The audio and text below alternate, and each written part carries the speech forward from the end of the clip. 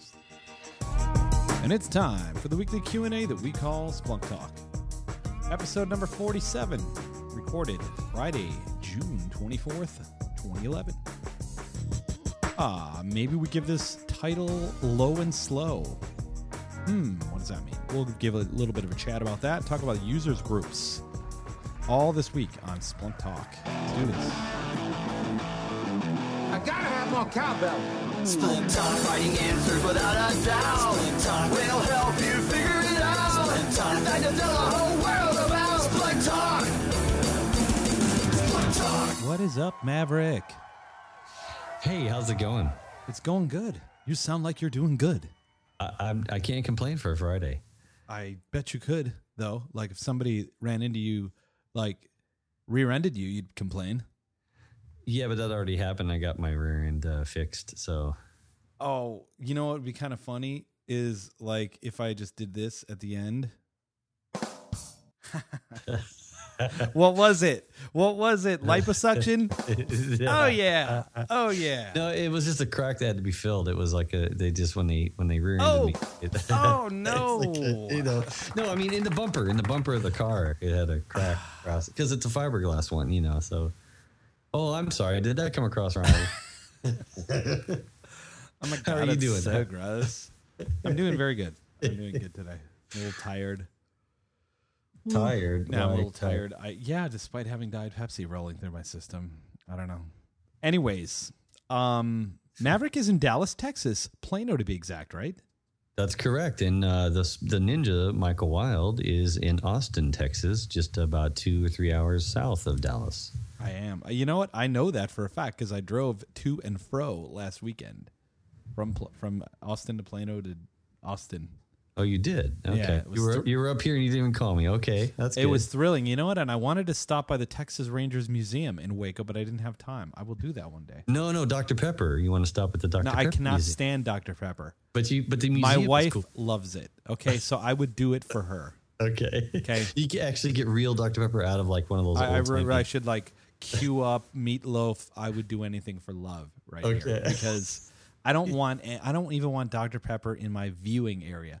And I'm sure this is going to generate no hate mail, but that's okay. That's my thing. I don't like Dr. Pepper.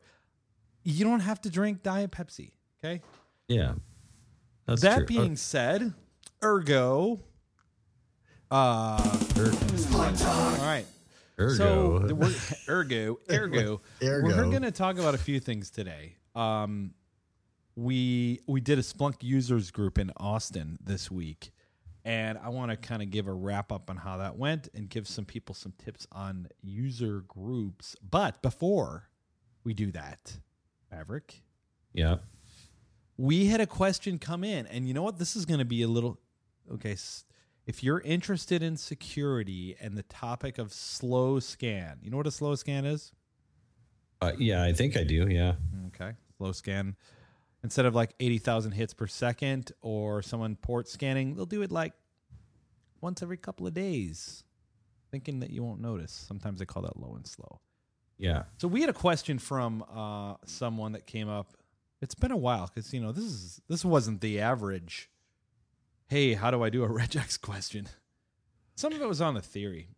And so let's start talking about this. It starts out like this. What I've seen is he's got some blocking right now from certain IP addresses that are pretty obvious, But he said what I've also seen are external IP addresses doing a slow scan, a scan that's been progressing for 2 weeks or more slowly. Let's say one port per external IP per hour or so, scanning for port 80 or 21 or something else. And he's something to exploit if it can. Yeah. Sure. Yeah. And these are a lot harder for average security tools to detect. The reason why that is because, like, let's say the average SIM tool can only handle so many events in memory, and it can only evaluate things in real time for a short period of real time. Whereas, we got a pretty good tool that can let you do stuff over time. So he's worried about this, and he's sort of wondering, is there some searches that he can put in place to tell him about such scans progressing that are low in volume per hour per day, but take a long time? So I know you were talking to our friend Jens on the phone, or not on the phone, in email, and let's pick this up and see where it goes. Yeah, no, exactly. I wasn't sure if this is something we wanted to even talk about or could talk about on a show like this because it is a pretty broad topic. I mean, there's different ways to do this kind of correlating or pattern recognition, and a lot of it may be that you just need to get some data pieces so your brain can kind of figure out, because like I always say, you know, the intelligence of the operational intelligence that we tout is really in your brain. It's just a matter of getting the pieces correlated in a way that your brain can figure it out. So one of the things I immediately thought of, and again, I'll just caveat this by saying I'm not in any way considered a security person, but from a logical kind of figuring out the problem perspective, I think that this made a lot of sense to me. And the way I thought about maybe tackling it was to say, with Splunk, maybe I could do a sub search like we talked about in other episodes, right? Do a sub search first to try to find the IP addresses that are being, considered an unauthorized proxy use detected event, right? Out of your syslog, like look for that phrase or the unauthorized proxy, like it's trying to access it or exploit it or whatever, and the proxy's figuring it out and saying, nope, not going to let you do it. Take those, use that to get back, like we've done before, like we talked about how we dedupe the source IP that's associated with those events, and then give me a table of just those guys, those unique that unique list, and then use that to search against your firewall logs then as the parent search, right? And then you do a very interesting thing here. You pipe to stats twice. The first time you pipe to stats count. And you do it by the source IP, and you do it by the date_m day, which means give me how many times I've been hit by the source IP in the child search list that comes back. How many times I've been hit uniquely each day of the month? That's what date_m day is, right? Because that's the isn't date_m day? It's one of the indexed fields, and isn't it? Actually, it might be extracted. I'm not sure. But it's the day of the month, like the numeric day, right? Is that what M day means? That's correct. Okay. That's correct. And so we have a date underscore and a bunch of different ones. Day of the week, Day W day. That's right. Day W day. Day W date underscore hour underscore hour. I think for the hour of the time. So you can use these extracted ones to do all kinds of cool time things. Like we've talked about in other episodes too, but in this case, I want to get it based on that, and then I want to pipe again to a stats count of those counts. And so what I have to do on the first stats though is I have to say stats count as like hits, or stats count as count one, or give it a name, and then when I do stats again, I say stats count parentheses count one. So in other words, I count up those counts, right? So I get the unique hits per day basically.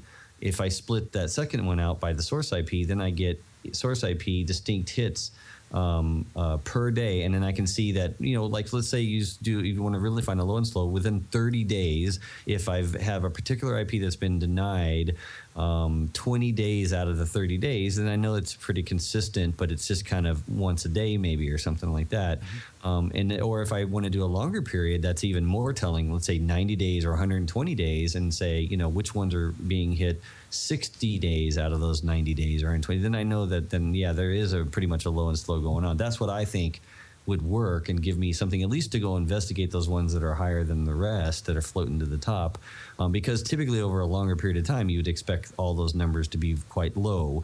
Maybe they're hitting you once or twice and they've been denied, and that's it, because it was an accident, or it was something that was not very intentional. But if the same source IP is kind of hitting me just kind of consistently over a longer period of time, then I would get a higher ratio. I'd get 50% of the time they're hitting me every other day, and that kind of thing.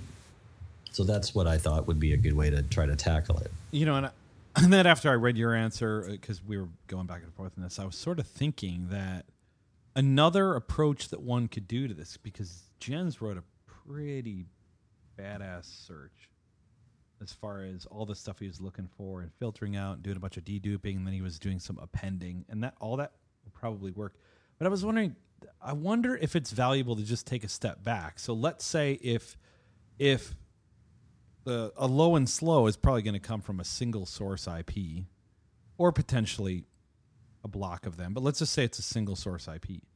Right. What one could do is one could take and do transactions. So grab your events, let's say from, the past 90 days, pipe it to transaction on source IP. And then, so it's basically going to take every connection from each unique source IP and kind of lump them together. Now you got this big pile of hits, right? Well, what you could do is take, and I talked about this last week, and it was related to security, is count the number of hosts or potentially the number of ports, right? Count the number of hosts or ports. You'd probably want the number of hosts because then you'd at least see them hitting multiple hosts. But count the number of hosts up, and you do that by piping that to eval, and then you use something called MV count. So you do MV count in the field. So you do like eval host count equals MV, multiple value, MV count, and in parens the field that you want. Let's say host. And then you could pipe that to where host count is greater than 1. That's a really simple example. But there's a chance it actually might be that simple. Okay.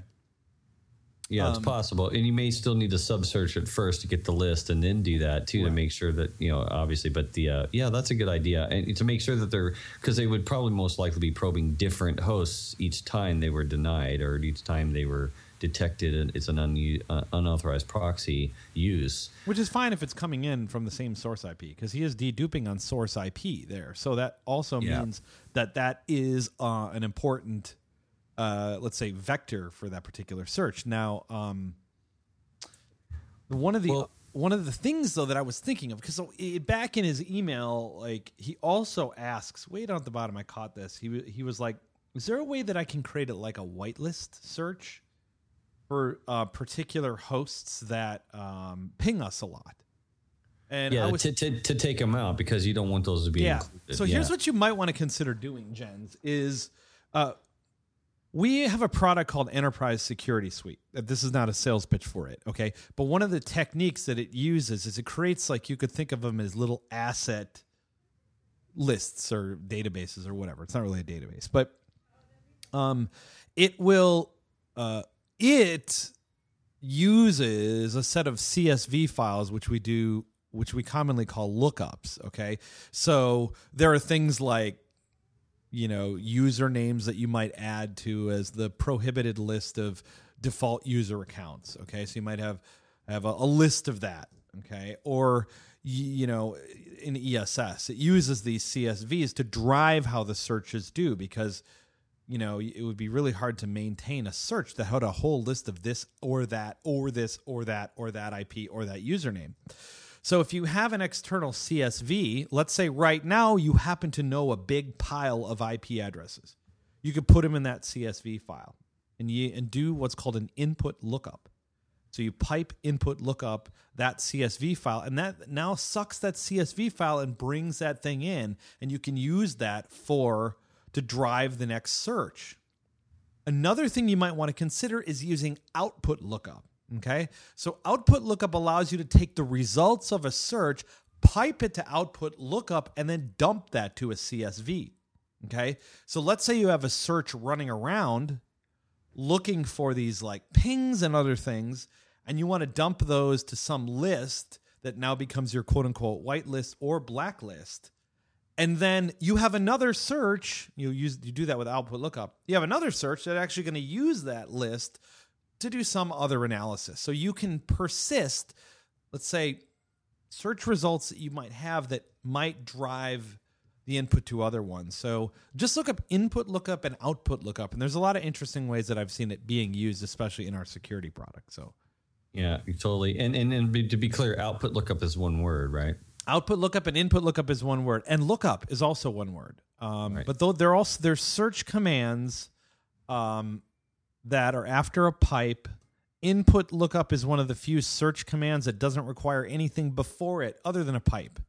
Yeah. You don't even have to have any, just go in there and you pipe input lookup. And I used it out at a customer this year to pull back some information from an external network management tool. And then that would drive the search that we were looking inside of Splunk. So, yeah. That's very, very cool. Yeah. So, and I thought it was very interesting. You're right. He did have a really nice search where he's doing a lot of ors. And the thing, when I see searches that have ors in them, where you have a lot of different phrases with ors between them, as part of your search, I always think of having an event type or having a macro or a macro to put that into as well, so you can maintain all those different things, and makes it a little bit cleaner to, manageable, right? More manageable to be able to change the event type or change the macro in one place, and then be able to use it. Because chances are, if you have a list of hosts or list of patterns, like host names or patterns, that chances are going to use them over and over again, especially if it's from a whitelisting or a blacklisting perspective. You're probably going to want to use the same blacklist in 2 or 3, 4 searches kind of thing. So it's good to... Speaking of blacklists and stuff, our good friend who has parakeets, right? Parakeets, yes. Parakeets? Do I even have that? Parakeets? You're talking about fake Jeff. No, not fake Jeff. It was Nimish, remember? Yeah, he was fake Jeff, I thought. Oh, yeah, I guess. I had the parakeet thing on here. Okay. Anyway, so, or I wanted to say, no, he doesn't have parakeets. I think he has African grays, okay? If I recall. Regardless. No, I think they're parakeets. I Whatever. talked recently. Whatever. There's some dude bird. He's got birds. Nimish Doshi he's a principal sales engineer here at Splunk, and he's like one of the prolific app writers. And he had written an app for it's called Global Threat Landscape. Yes. I want to say Dave Croto originally wrote that. Dave Croto originally started it. Yeah. Okay, so Dave Croto wrote it. And Nimish went and updated it this week because we were using it out at an eval. And the use case out at the eval, this particular prospect, needed to take in the global threat landscape thing. It really comes from what's called the DShield list of like banned or watchable IPs. So there are going to be some you could think of as known bad guys or known bad IPs, and they were doing things like taking those bad IPs and then correlating them to the country that they were in. But what Nimish did is he updated this app, the Global Threat Landscape IP Watch List app that's up there, and he created a macro in there that does correlation of bad IPs. So what the cool thing is, it allows you to take your source type and your IP field and correlate it against the DShield watch list. Now, what that means, your source type and your IP field means, let's say, maybe, for example, you have a Blue Coat proxy, okay, and that's the source type, and the IP field is, let's say, S_IP, okay. Oh, that's okay. By running this macro called correlate_bad_IP, you can put your source type and your IP field, and it'll automatically do the correlation to figure out if those things were on the watch list, and then is there other activity like heading out to those, right? So something might be on a watch list would be like a bot server out there, and are your internal IPs communicating with those? And in this case, he basically did it all in one macro, which is pretty cool. He sent that to me earlier today. I was like, I got to mention that on Splunk Talk. So. And I thought I had nothing to talk about today. I don't know. What do you mean? You always have something to talk about. I don't know. I didn't have that many questions. But we just wind you up and then let you go. And we wind up wild and let him go. Yeah. I mean, that's what they did this week. That's what I did this week. Okay, so I do have a what I learned this week. However, so do I, and then now we were going to talk about user groups, groups too, because we're trying to get one here in Dallas, and I think we're probably going to end up doing one for sure. So what I want to talk about, we had a user group meeting here in Austin.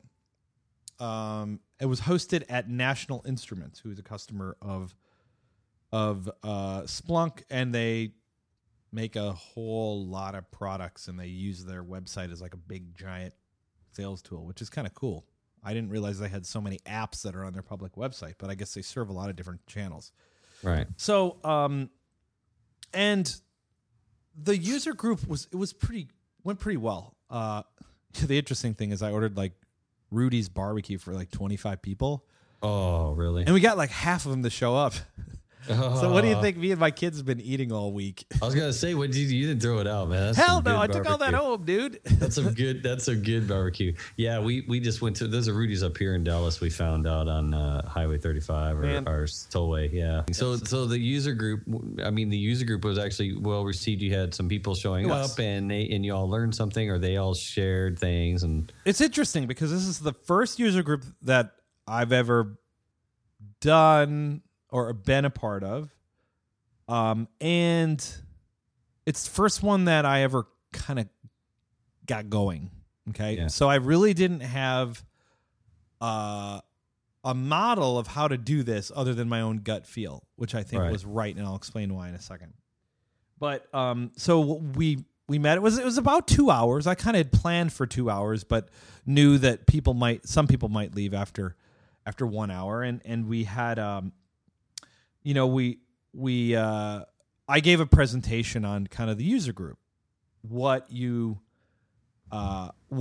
we're all here in this, why we're even having this meeting. Talked Right. a little bit about because the guys at Splunk made this, we became users, and we're sometimes out in an island, and we're all living in the same place, so we might as well get together and maybe learn something from each other.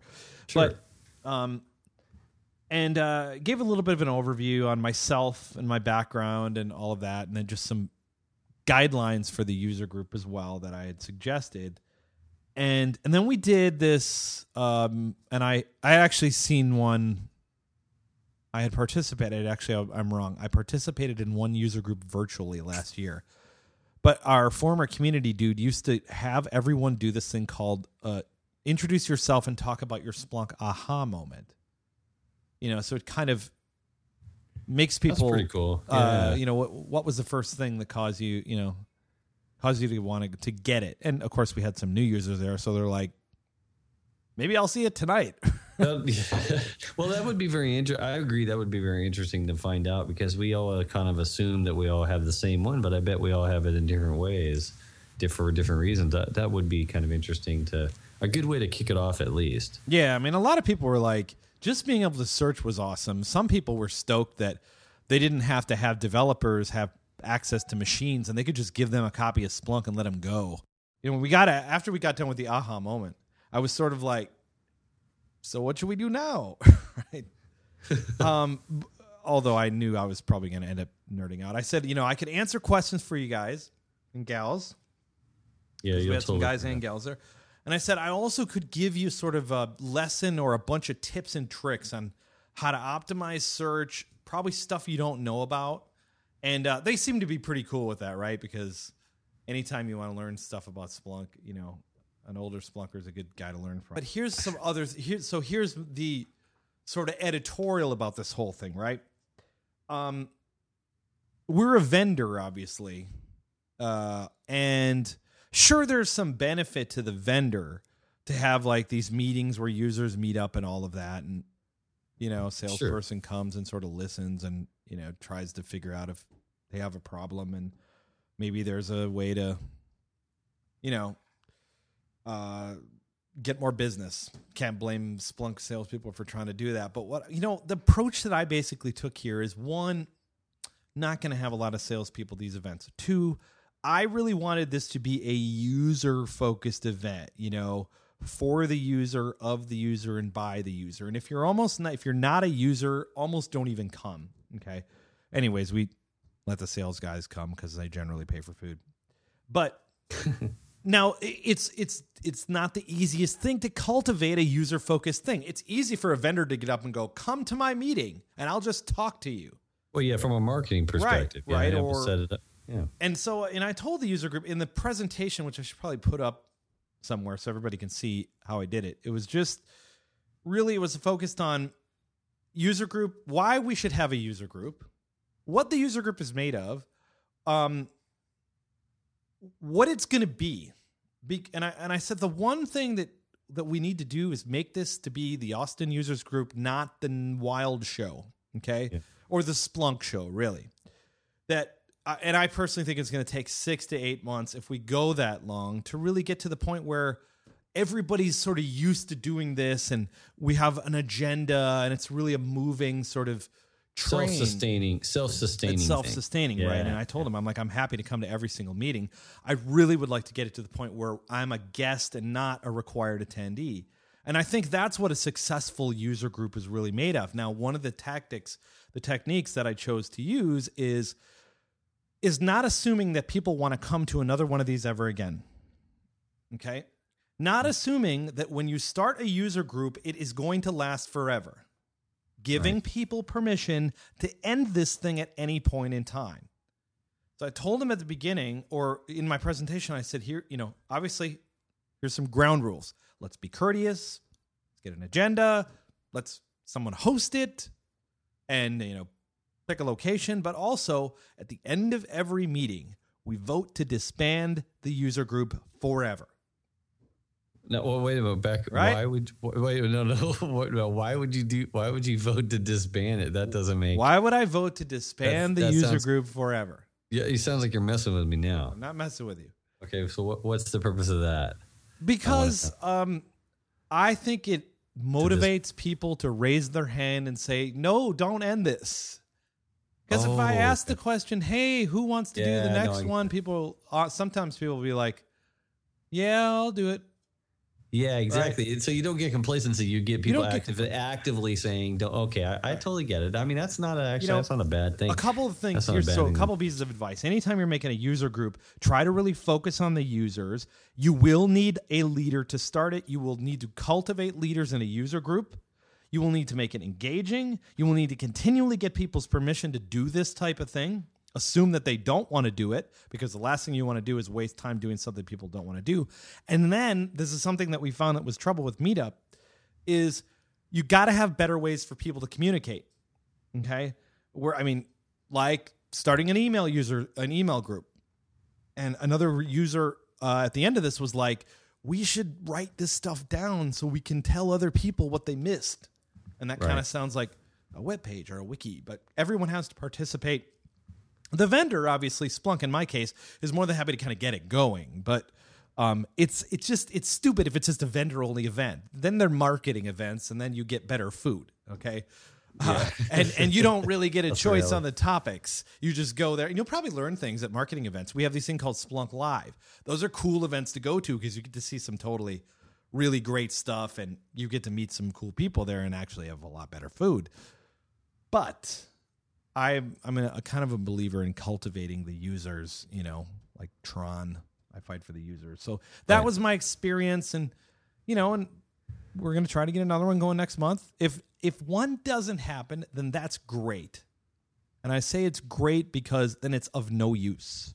But if one does happen, that's also great. So. Yeah, that's really cool. So we're going to try to get one up here in Dallas also here pretty soon, maybe the end of July. But by the time you hear this, it'll probably be around the time you're hearing this episode.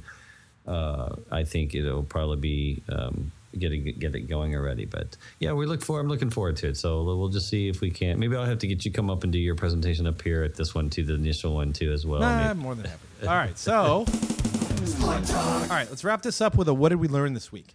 Okay, you said you had something. I do. So did we talk? I mean, maybe we talked about this before. Do you know how many servers a deployment server can handle? Can manage? Can I answer? Do you know what it is? I heard it's 300. No, 300 clients. Okay.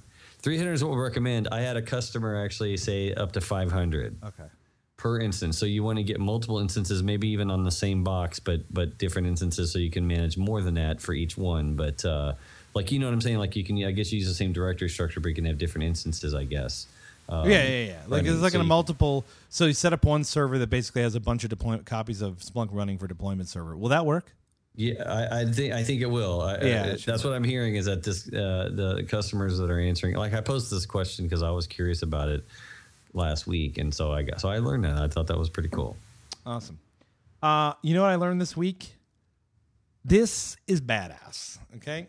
So at Splunk's user conference last year, Caleb, Potterbin, and maybe Ashley and somebody else. I don't remember. I have to look. Deep or something? Or? No. It was they gave a presentation about web analytics and how they used it internally. And then in January when we were at our sales kickoff, Archana Ganapathy, who's one of our awesome PhD engineers, she presented this web analytics alpha version of the app.